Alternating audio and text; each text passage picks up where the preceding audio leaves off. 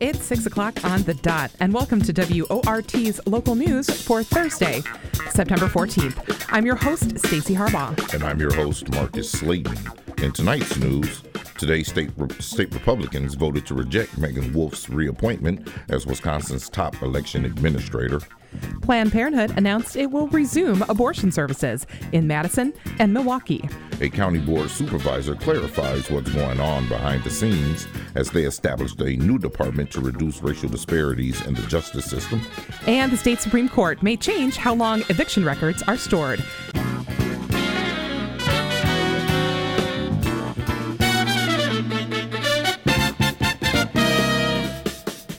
This is Stacey Harbaugh and Marcus Slayton with your local news, coming to you from the WORT studios in downtown Madison.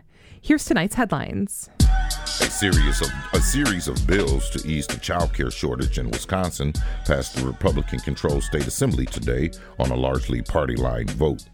The bills include a plan to enable parents or guardians of children under 13 to create state tax-exempt savings accounts for child care costs, a proposal to create an interest-free revolving loan program for child care centers, a bill that would increase the maximum number of children allowed in a child care center, and a bill that would lower the minimum age for a child care assistant from 17 to 16. The entire package faces a likely veto from Governor Tony Evers, according to the Wisconsin State Journal. Evers spokesman Britt Cuddeback categorized the bills as, quote, legislation that could reduce the quality of care for our kids. Senate Republicans voted today to override multiple vetoes by Governor Tony Evers. One veto was intended to keep increased school funding by providing an additional $325 per student until the year 24-25. A second veto would have removed a $3.5 billion tax cut to the wealthiest Wisconsinites. And another would have barred state and local governments from restricting utility services based on the energy source. A successful veto override requires a 2/3 majority in the state Senate and the state Assembly. The Wisconsin State Journal reported that all three voting sessions passed along party lines in the Senate. But if the Assembly votes as the Senate did along party lines, then the veto overrides won't take effect. However, the GOP lawmakers don't hold a 2/3 majority in the Assembly. The Wisconsin Budget Committee has approved several environmental lawsuit settlements.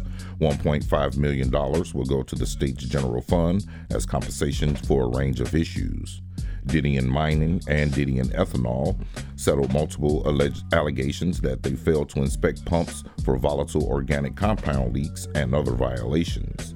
Ellsworth Cooperative Creamery was accused of breaching the state's pollution discharge elimination system permit. $90,000 will go to replace fish that were killed. Stahl Brothers Dairy allegedly broke terms of its state permit by exceeding the margin of safety in a waste storage facility, along with other failures. Reporting from the Milwaukee Journal-Sentinel reveals that Northside Genetics, Harmon Will Drilling and Pump, and Musan Brothers Incorporated also face penalties ranging from $15,000 to $80,000. A new COVID booster shot is available this fall for everyone 6 months old and older. The Centers for Disease Control and Prevention Director recommends that everyone who qualifies should get this updated vaccine. The costs of the shots will no longer be covered by the federal government, but officials say they will still be free for the vast majority of Americans who are covered by private or public healthcare plans. WMTV reports that the vaccine should be widely available by the end of this week. Today, nurses accuse UW Health of not living up to the spirit of an agreement signed last year to avert a strike. Nurses negotiated a meet and discuss process last September that they would say wage caps and understaffing still persists. The Wisconsin State Journal reports that UW Health spokesperson Emily Green Donner says that the health system has added 250 frontline nurses and its turnover rate has dropped. Nurse Mary Jorgensen says some nurses have to work 16-hour shifts or 14 days in a row to keep up with the system's needs. UW Health has refused to recognize the revived nurses union since 2019. They say under Act 10, a 2011 state law that banned most collective bargaining for public employees, prohibits the hospital from collective bargaining because UW hospitals are state entities. University of Wisconsin system school enrollment is projected to stay steady this fall. The system anticipates an additional 540 students this fall, an increase of about 0.3%. Some schools, like UW-Madison, are projected to have slightly reduced enrollment. The stable incoming class is a small lifeline for the system, which has faced state aid cuts. Currently, UW-Madison and UW-Stout are the only two system schools that are expected to be without a deficit next year. The U.S. Navy decommissioned the combat ship USS Milwaukee this month after the Navy announced last year its plans to mothball a number of the Wisconsin-built Freedom-class vessels. The Freedom-class ships were intended to serve quick response roles in rapidly changing combat environments. Instead, they were criticized as undergunned and prone to breakdowns. The 10-year-old Milwaukee and other Freedom-class ships built by Lockheed Martin and Marionette cost about $500 million each to design and build, the Milwaukee State Journal reports. In 2022, the Navy proposed decommissioning all 9 of the Freedom-class ships in active service, but Congress limited that proposal in its 2023 Defense Authorization Act to no more than 4 of the ships, according to DefenseOne.com. And a program in Madison that sends specialists from outside the police department to address behavioral health emergencies will expand to cover weekends, according to the Capital Times. The Community Alternate Response Emergency Services Program has responded to 3,200 calls for service since its launch on September 1st, 2021. And now on to today's top stories.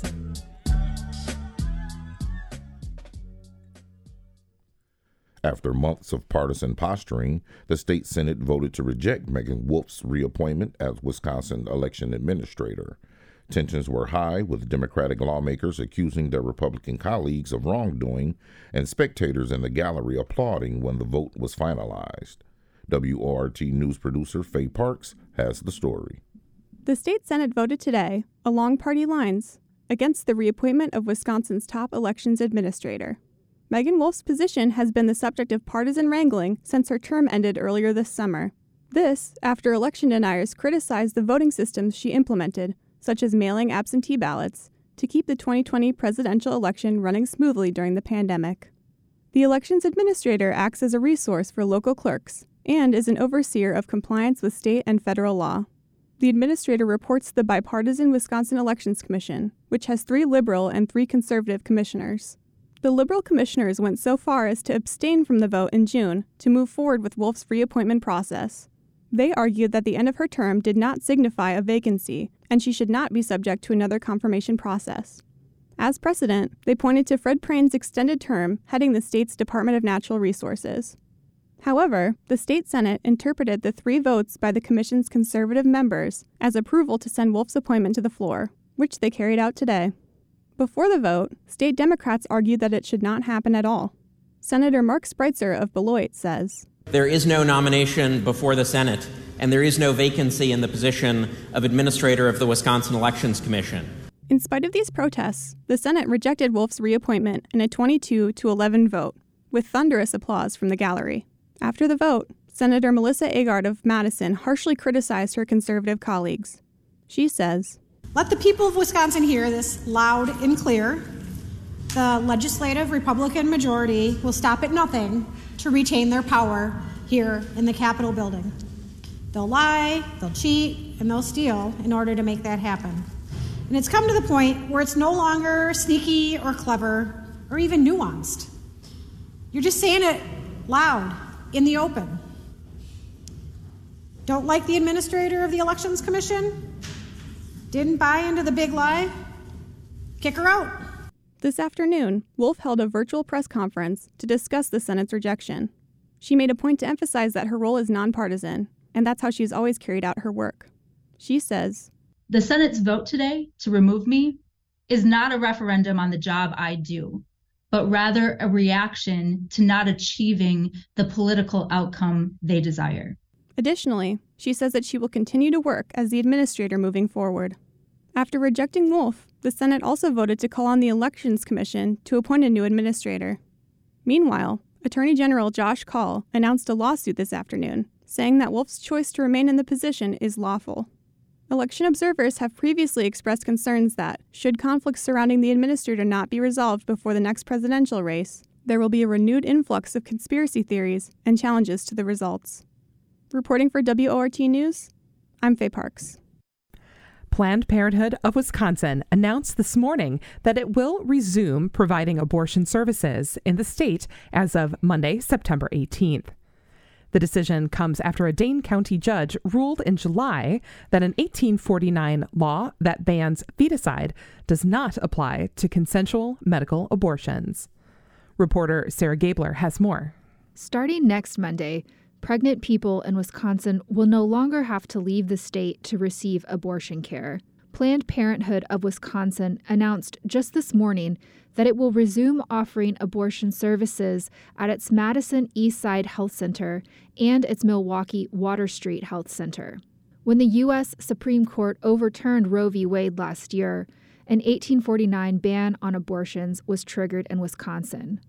In a press release this morning, Tanya Atkinson, president of Planned Parenthood Wisconsin, described what happened in Wisconsin after the Dobbs ruling.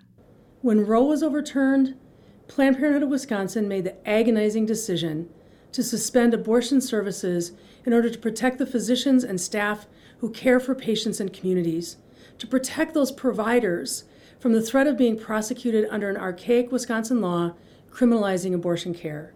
But now, Planned Parenthood Wisconsin is resuming abortion services. The move follows a July 7th ruling in a suit brought to the Dane County Circuit Court by Attorney General Josh Kaul last year.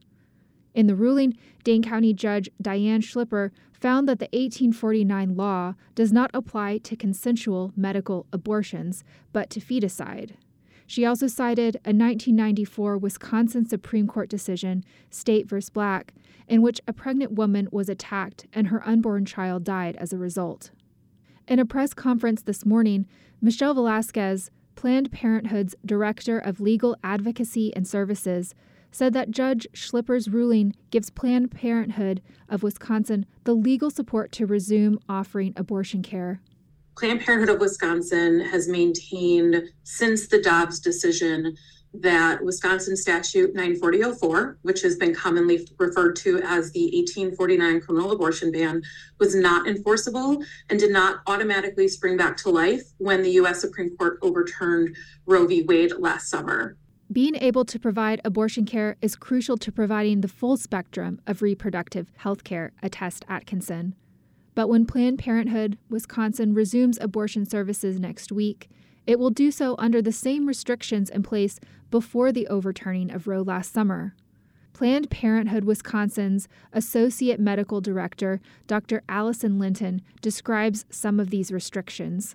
Prior to the Dobbs ruling, so that includes a variety of restrictions, including a 24-hour waiting period, a 20-week ban that's written by post-conceptions. There's a parental consent law. There's a mandatory ultrasound law. There are also restrictions for patients seeking medical abortion in Wisconsin.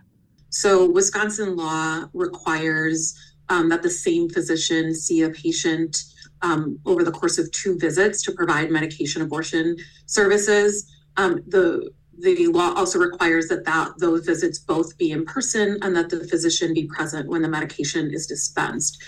Wisconsin law also prohibits telemedicine, direct-to-patient mailing, and restricts patients from receiving medication directly from a pharmacy. Planned Parenthood Wisconsin is the only abortion service provider in the state that offers abortions for reasons other than to protect the life of the pregnant person, says Velasquez. For Planned Parenthood representatives, these restrictions mean that there is a long path ahead to expanding access to abortion in the state. Since Planned Parenthood Wisconsin's announcement this morning, there has been an outpouring of support from Democrats and outrage from Republicans. Representative Lisa Subeck, a Madison Democrat, praises Planned Parenthood Wisconsin, saying, "This restores the ability of patients, in consultation with their physicians, to make their own decisions when facing an unintended or untenable pregnancy. Despite the partisan responses, Atkinson insists that Planned Parenthood Wisconsin's decision is not politically motivated. This is a medical decision, not a political decision. The people of Wisconsin, could not wait any longer.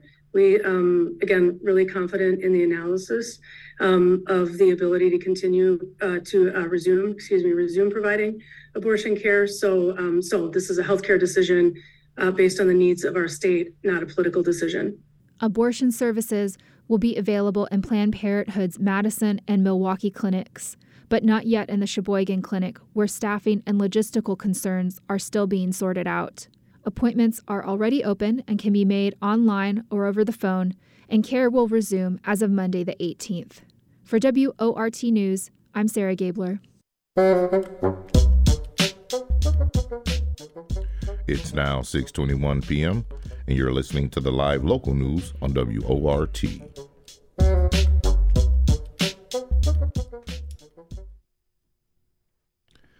Dane County's 2023 budget set aside funding to establish a new Department of Justice reform in hopes of addressing racial disparities and disproportionate incarcerations.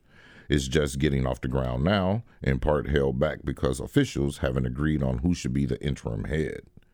County Executive Joe Parisi recommended former Dane County Sheriff Dave Mahoney for the position, but his recommendation will require approval from the county board, approval he did not obtain. WORT News producer Faye Parks spoke with Supervisor Rick Rose of Madison's East Side, who gave more details on the county's approval process. He and several of his colleagues say that an ideal candidate should not come with a background in law enforcement, as that's the system they're looking to reform. Thank you for joining me, Supervisor Rose.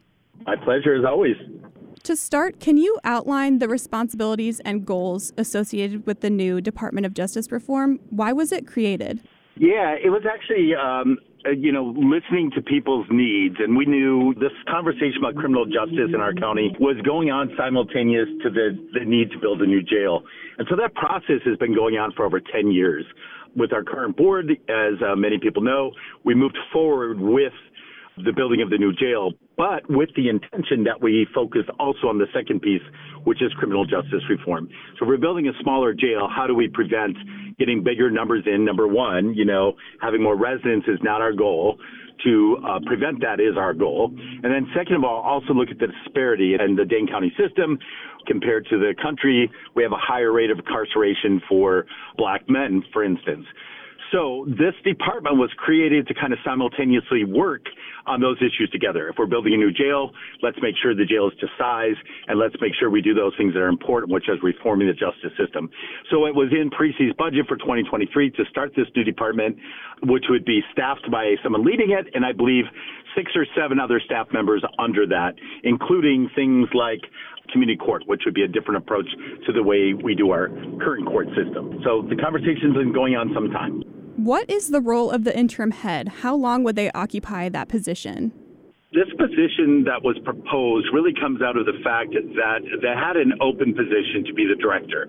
40 candidates, from my understanding, did apply for that position. The executive's office decided not to move forward with any of those candidates at that time, but knew that in order specific to get the community court going, for instance, was one of the first tasks of the community justice department. So while we were getting a space ready, while we were getting furniture ready in the perfunctory parts of setting up that department, we knew it needed a head, but the head really wasn't needed until the grant that we have to create this community court system was requiring a leader. And in order to hire a leader of that criminal court system, we knew we needed to have a leader for the department. And because Parisi signified to us that he could not find a candidate, he decided to suggest a temporary placement. It's like around 6 months to 8 months to at least get it started while they continue their recruitment process to hire a permanent person as department head. Parisi recommended former Dane County Sheriff Dave Mahoney. What qualifications did Parisi reference to support that recommendation? The way county government works in Dane County specifically is we have committees that give their recommendation to the larger Board of Supervisors. So every 2 weeks when the 37 members of the board vote on something, it's at the recommendation of a committee. And in this case, obviously, it was PPJ and then Personnel and Finance. So those qualifications of Mahoney would have been important to look at from a personnel and finance perspective, but also from a public protection and justice part. When we were given Mahoney's name, there really isn't any information specifically about why they think this person should be put forward. What happens instead is former Sheriff Mahoney showed up at the PB&J meeting where we were hearing this to create our recommendation to pass on to the greater board, and we asked him questions about his qualifications. I made the recommendation at the PB&J hearing where Mahoney was in front of us, and that recommendation was to permanently postpone this confirmation, which meant it did not go to the greater body for vote for at least 45 days. It has to sit quiet for 45 days. Previous to the last board meeting, one of the supervisors brought up, because the 45 days had passed, to now bring it to the general committee, pull it out of, what we did was put it on pause, pull it out of there and bring it to the general committee. So when it came to the general committee for vote, it wasn't about Mahoney's qualifications. It was simply, should we put Mahoney back on to be considered and confirmed? And if it went back on, then that would be at a subsequent meeting to really have the debate on the floor if he was qualified or not. That vote did not pass. Many members, including 3 of the Black Caucus members, sit on PB&J. They had a lot of questions based back to some of his comments that he made when the Floyd tragedy happened in our country. There were some comments that he made that didn't really align with justice reform. Myself, my concerns were under his tenure, people that were brought in as residents of the jail that were dealing with substance use, they were not allowed to bring with them their medications to keep them clean and sober, so to speak. That did not change until he left that position and the current sheriff came in and now allows those medications to be in place. And then the biggest question really was, if we're talking about reforming a system that's not working, so to speak, that's been Mr. Mahoney has been in that position for 20 years. So I think the real question was, if we're questioning what happened over those 20 years as being a rise in the need for criminal reform, why would we bring a law enforcement person in to head this, specifically someone that was, at the helm of an organization like law enforcement that was creating a lot of these challenges? You've expressed some frustration over past press coverage of Parisi's recommendation. Earlier in the summer, some reports made it seem like Mahoney's confirmation was a done deal. Can you tell me more about that? When there's 2 bodies of people, like the executive's office almost acts on the federal level, we kind of understand what the president does, and we also understand the federal level what the Congress does. So we are kind of the Congress, just like the president puts forward someone to be a Supreme Court justice, it has to be confirmed by the House of Representatives. That is the due process in most county government. That is definitely the due process here in Dane County. So the public may not know that, but I want to make it clear that I think it's our responsibility, and I would love to join the press to make it known, how does it work? Instead of just reporting, these are the things that happen, let's kind of really take a step backwards and say, these are why they happen. And I think when that unclarity is there's a lot of challenges between the executive's office and the board. Those challenges are going to be innate, just like they are at a federal level. But let's not exasperate that by not explaining the process. So specific to this situation, Faye, what happened was Parisi's office put out a press release and said they were wanting to appoint him. I don't know the actual verbiage, but basically the press picked up on it, and I saw countless stories with Mr. Mahoney talking about being the temporary head and why it's important to him. And they were beautiful stories and truly from his heart of what he really believes in, from what he's telling us. But the reality is on the bottom of most press releases, if not all of them, it says pending confirmation from the Dane County Board.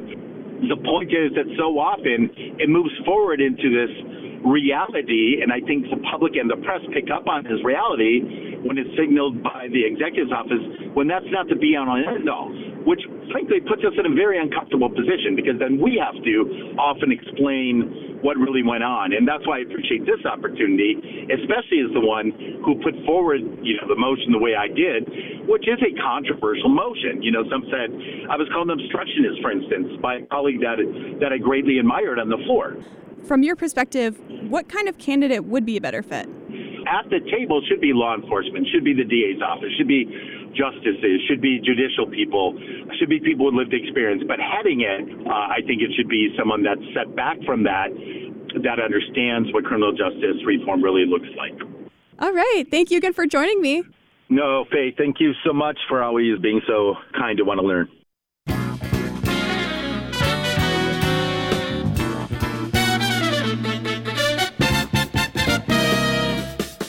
The time is now 6:33, and you're listening to the local news on WORT.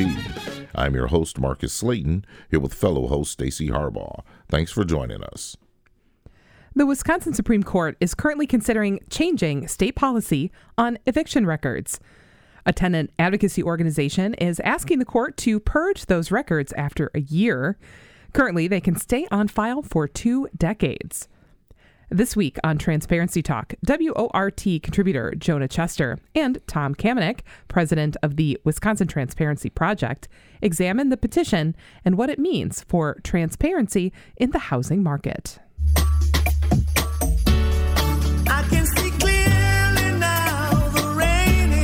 All right, it is every other Thursday, which means I'm joined on the other end of the line by Tom Kamenek, founder and president over at the Wisconsin Transparency Project. Tom, how are you holding up this week? I'm good, Jonah, but I'm a little worried because you're holding your microphone in your hand like you're about to walk around on a stage. Yeah, I'm actually giving a TED Talk shortly after this. It's going to be virtual. No, my boom stand broke, so now I have to hold my mic in my hand like an absolute pleb. I'll order a new one eventually, but I procrastinate naturally. Hey, we got an interesting topic to talk about today. We're chatting about the Supreme Court. This is, I think, the third episode in a row we've talked about the Wisconsin State Supreme Court. The new Justice, Janet Protasewicz, just got seated, and they have had a very tumultuous few first weeks here. The court was recently asked to tweak court policy rules when it comes to eviction records. This is something that people might not have noticed in the flurry of action that the court's been up to these past couple weeks. So, Tom, tell me a little bit more about this rule petition. Now, let's start off here. Actually, let's lay the groundwork. What is a rule petition even? So the court doesn't just decide cases. They have to actually administratively oversee the whole court system. So Supreme Court makes rules governing this system, ethics rules for judges and attorneys, behind the scenes rules for court operations, and how court cases proceed through the courts.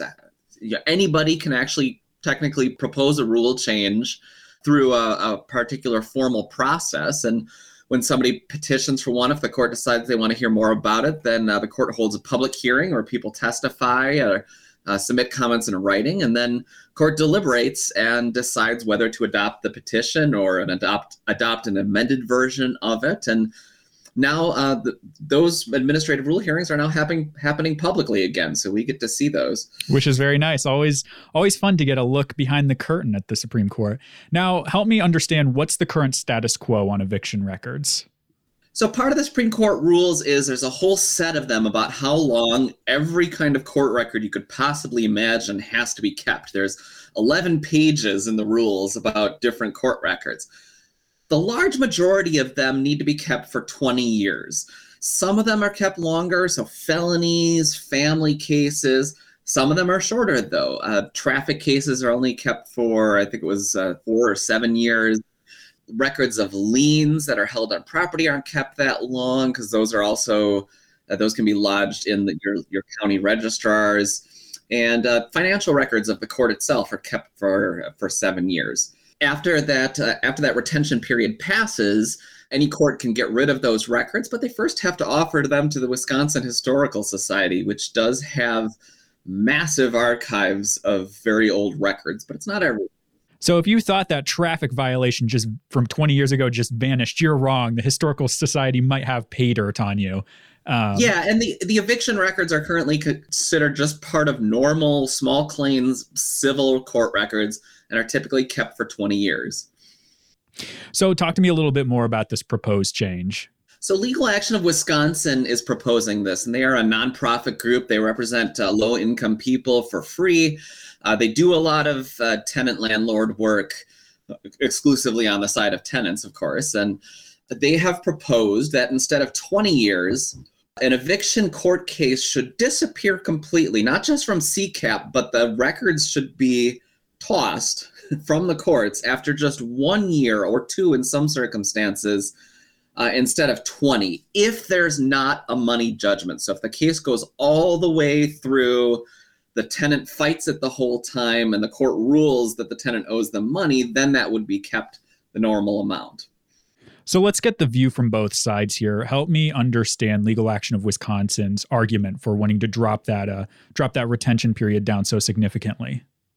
So they're arguing the whole thing is unfair. They say this information is used by landlords to deny applicants who want to rent their properties. And that's certainly true, that landlords do consider that information. And Legal Action points out that if you look at all of the eviction cases that get filed in court, the vast majority of them, about 85 to 90%, don't end with a money judgment.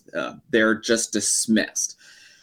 Now, Legal Action kind of suggests that, well, what that really means is that in all these cases, or in a lot of these cases, the tenant didn't actually do anything wrong, and these cases shouldn't have been brought. But that's misleading. That's not what really happens in the real world. I've done some work for landlords when I was first starting as an attorney, and if a case is dismissed, that does not mean the tenant was right and the landlord was wrong. Most of these cases are dismissed either because the tenant pays the back rent and gets to stay, or the tenant just agrees that they'll vacate and they won't, and that the landlord doesn't have to go through the whole rest of the process. And once the tenant agrees to do that, that's what the landlord really wants, so that they can re-rent the apartment and start getting money for it again. They're not typically paying an attorney to go through the rest of the whole case to get a judgment of money for a few hundred or even a few $1,000s that they're never going to collect. It's really, really hard for them to actually ever get this money from the tenants who didn't pay their rent. Now, in our show notes here, you call Legal Action's argument the, quote, "you can't handle the truth" argument. Why do you say that, Tom? Yeah, it's literally trying to hide government records. I mean, every other court case stays on there pretty much for a minimum of 20 years for virtually everything. And they're picking this one area and saying, well, we don't trust people with information. We don't trust the public with this government information. It needs to be vanished. And I see this all the time. Bothers me. Well, this is going to be an interesting topic to keep your eye on as it proceeds through the Wisconsin Supreme Court. Before we sign off, that's typically where I would end the episode. Just a little bit of housekeeping here. This is actually my final episode co-hosting Transparency Talks. Starting with the next episode, somebody else will be moving into this role. I recently moved to South Carolina to work for a newspaper out of Charleston, and it feels dishonest to host a show about transparency when I'm living in South Carolina. Doesn't seem very, very open to the listeners. So, Tom, I just want to say, I've been a volunteer at WART for about 4 years now. Well, volunteer, then assistant news director, back to volunteer after that role finished up. And it's been a real pleasure hosting this segment with you. I've learned so much, and I've had a real great time. Jonah, this has been an absolute blast. I'm going to miss you a ton. I'm so thankful that you and WORT reached out to me right at the beginning of the Transparency Project's life to say, hey, I think we should not just have you on to talk about this new firm you're starting, but maybe we can make this a regular segment. And I've never done anything like that before, and it's been great. I've loved working with you, and I'm sure that WORT is gonna find somebody else who's just as fun to be having these chats with. Yeah, we want to keep the government transparency thing fun. So I'm going to cut it there. I don't like long goodbyes, but I want to say the outro line for this episode. I've never gotten to say it. Remember, folks, if you don't ask, you won't know. Summer is officially coming to a close and fall is on its way. In this week's edition of Fishy Business, Nate Wiggyhout and Pat Hasberg give us a rundown on fishing in the area.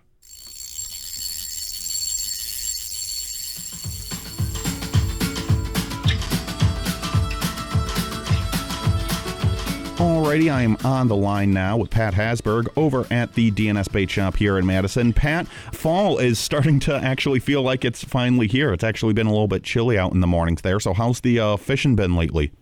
Fishing's been great. These cooler temps get the water temp coming down now, and that reminds the fish that we're heading into winter. It's not too far away anyway. So those fish start to get their fall feed bag on. They're, getting bulked up for winter. And, the bite's been great. Bluegills have been plentiful all around the chain. Walleyes, smallmouth.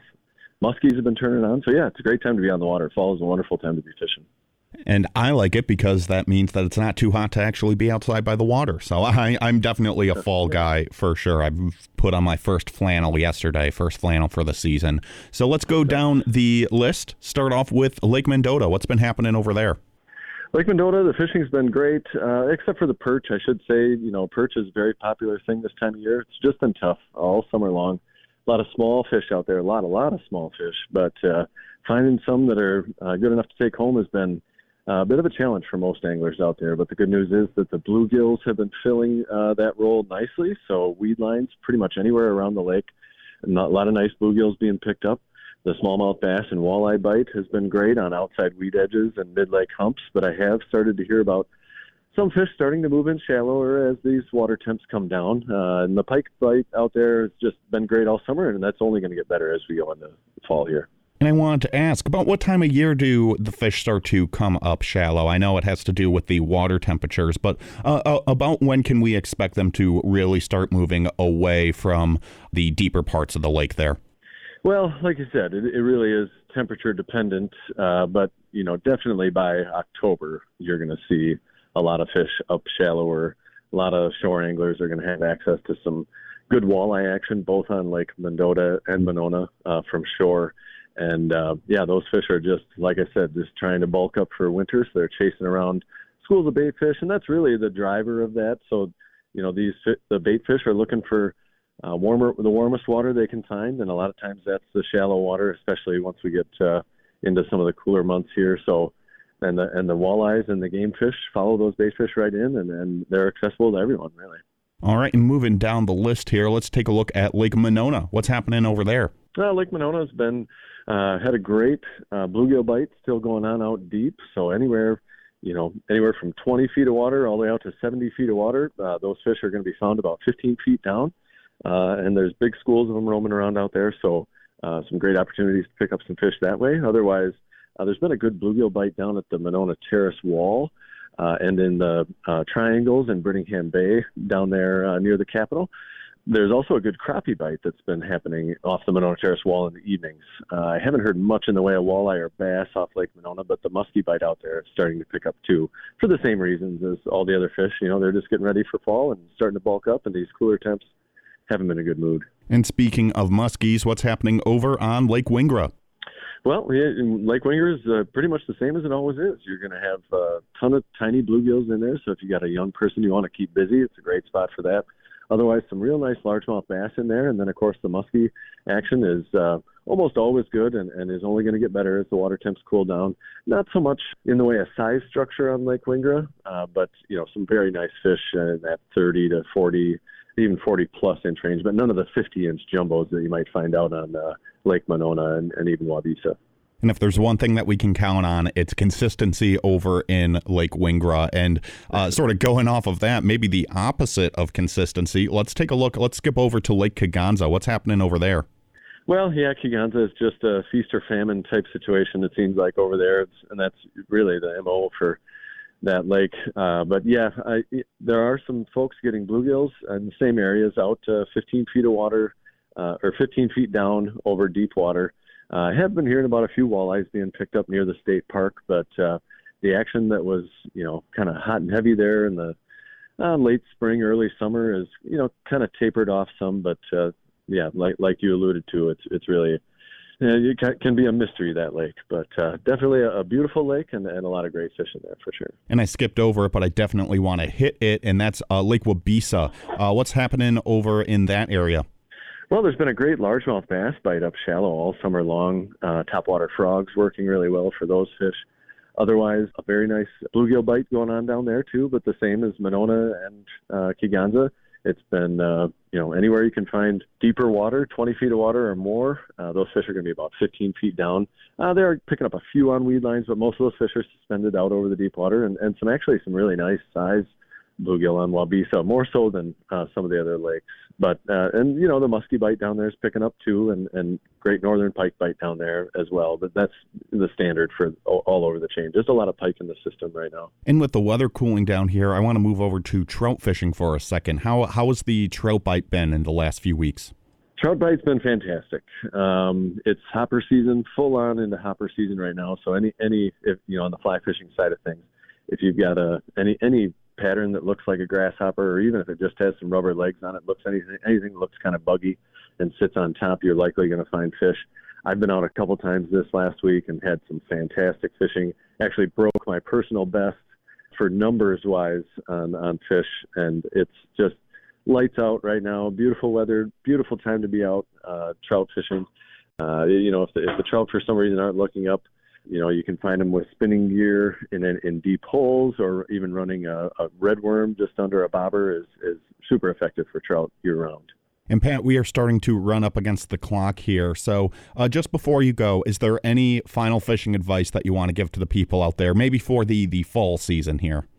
Well, like I mentioned earlier, fall is my favorite time to be out fishing, really. And it's funny that a lot of people don't enjoy fall fishing as much as I think they should, but I would encourage everybody to get out, enjoy these last warm, nice days while we got them, because winter really is just around the corner. And that'll have to do it for today. Remember, you can hear an updated fishing report anytime that you want just by calling one simple, easy-to-remember number. That's 608-BIG-FISH. Pat, thank you so much for talking with me again this week, and good luck out there. Yeah, same to you, Nate. Always a pleasure.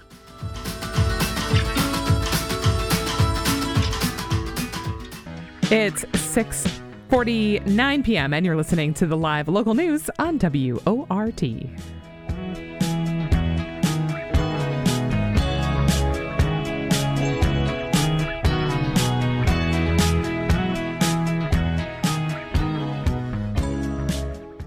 Forward Madison FC has just 6 games left in the USL League One's regular season, 4 of which take place at home here in Madison.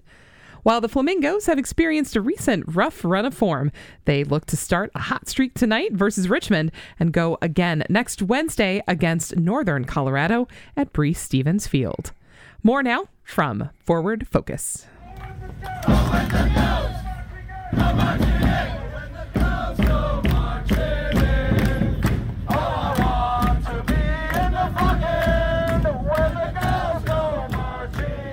Hello again to everyone listening to WORT online at 89.9 FM on your radio dial. Welcome to another edition of Forward Focus, a segment devoted to any and all things Forward Madison FC, Wisconsin's only fully professional soccer team. I'm one of your hosts, Grant Peters, assistant editor for FMFC theme publication New Dogmazine. Joining me as always is the editor of NDZ and the producer of Forward Focus, Andrew Schmidt, along with the Director of Public Relations for Forward Madison FC, Evan Warwick. In our last segment, FMFC were in the middle of a month-long stretch where every match would be on the road, away from the friendly confines of Breese Stevens Field. The Goes had one last game on the road, a matchup down in Chattanooga, Tennessee for a matchup against the Red Wolves, and then the Mingos would follow that up with a return home this past Saturday in a rematch against one Knoxville SC, a club nipping at their heels in a battle for playoff positioning. With a recap of the action and what transpired on the pitch, Evan, take it away.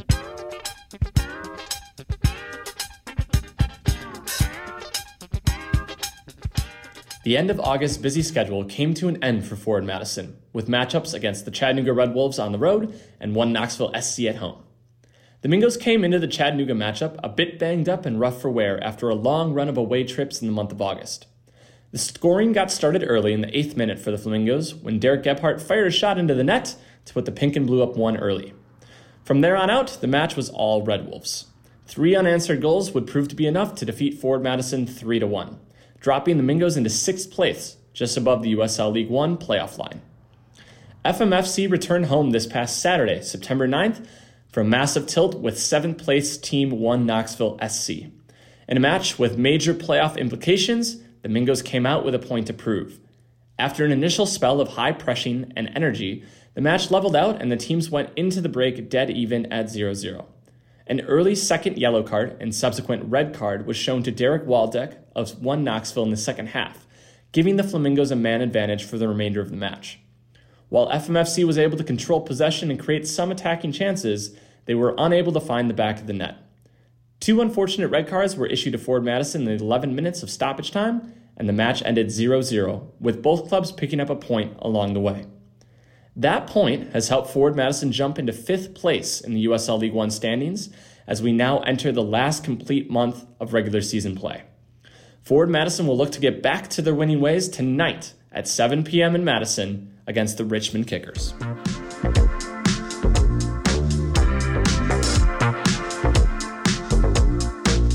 We talked to FMFC head coach and technical director Matt Glazer after the Knoxville game this past Saturday night. While many fans and players were visibly frustrated after the match, Glazer took note of a return to defensive solidity. Well, look, at the end of the day, got a shutout. We got back to our defensive structure and stability that we've had for a majority of the season, apart from the last 3 games. So I was glad to see us put a 0 up on the defensive side of the ball. I don't think we touched the offensive side of the ball until a day or 2 before the game. So we spent a lot of the training week working on our defending, individual and collective set-piece defending. I thought the guys executed on that side of the ball really well tonight. And now it's just down to us being a little bit better, a little bit more composed on the ball, and then tucking some of these chances away. We asked Matt how the team was coping physically and mentally going into the Richmond game Thursday night, especially with the recent run of games and the away game travel, playing in the heat and humidity of California, Georgia, and Tennessee. We'll try to get everyone fit and healthy for the game. And then, it's a recovery day tomorrow. In for training on Monday. We're back to work. The group's hungry. They're frustrated. And I think we're excited to play Richmond. A quick turnaround on Thursday. There's peaks and valleys anytime in the season. And we want to get hot at this moment. This is the moment to try and get hot. Carry this into hopefully the playoffs, but I think the guys know. I think the guys are hungry for it. It's been our goal since February to get in the playoffs. The guys are motivated. They work hard. Our training week this week was one of our best of the season. So I honestly feel really confident and happy with the group. And I love this group so much. It's one of my favorite groups that I've ever worked with. They're passionate. Maybe we need to be a little bit more composed at times. But overall, I think we've had some harsh decisions go against us, and I think the group's there for it, right reasons. Good group of guys. I'm happy overall. We caught up with former Richmond kicker, now Flamingo, Stephen Payne, before the Kickers visit Breeze Stevens on Thursday night.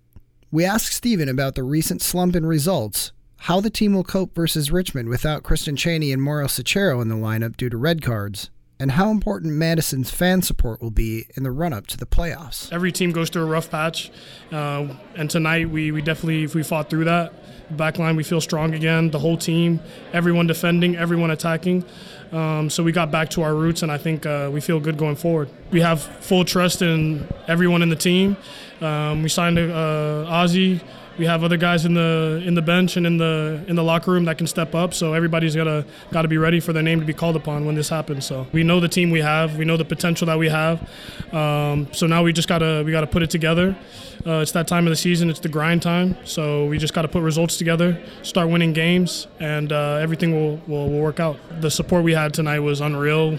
We're going to need that every single game. We need the guys to come out, everyone to support, and we got to put the performances for them when they come out and get 3 points the next time. Fellow wingback and former USL League One champion Jake Krull reiterated his teammates' sentiments about the fan support in Madison, again illustrating its importance to the players in this final stretch of the season. Yeah, I think this will be big for us. I think it'll allow us to get in a rhythm. The fans have been unbelievable. The noise that you guys produce for us on the field is wind in our sails. So I think that's going to be a big piece of it. Hopefully we'll be able to get a rhythm on our home field and get you guys behind us, as you guys always are. And hopefully that'll just build momentum going into playoff, and we'll be able to get on a good run and good form going into playoffs. The Flamingos are back in action again at home tonight against their rivals from out east, Richmond Kickers. Forward Madison has already secured the coveted Henny Derby trophy with 2 previous wins, but has a chance to do something neither team has done so far against each other in 5 years, and that's pull off the season sweep. Kickoff is at 7 p.m. Central. FMFC will follow that up with another home match next Wednesday, September 20th, against the high-scoring Northern Colorado Hailstorm FC. Kickoff for that match will be 7 p.m. local time as well. For WORT, this has been Forward Focus. And that's a wrap for WORT's live local news at 6. Your reporter tonight was Sarah Gabler and Faye Parks. Special thanks to feature contributors Jonah Chester and Tom Kamenick, Pat Hansberg, and the Forward Focus crew. Nicole Alley engineered the show. Faye Parks produced this newscast, and Miss Shelly Pittman is the news director here at WORT. Thank you guys for listening. I'm your host, Marcus Slayton. And I'm your host, Stacey Harbaugh. Don't forget to subscribe to the local news as a podcast. Up next is a Perpetual Notion Machine. Thanks for listening, and good night.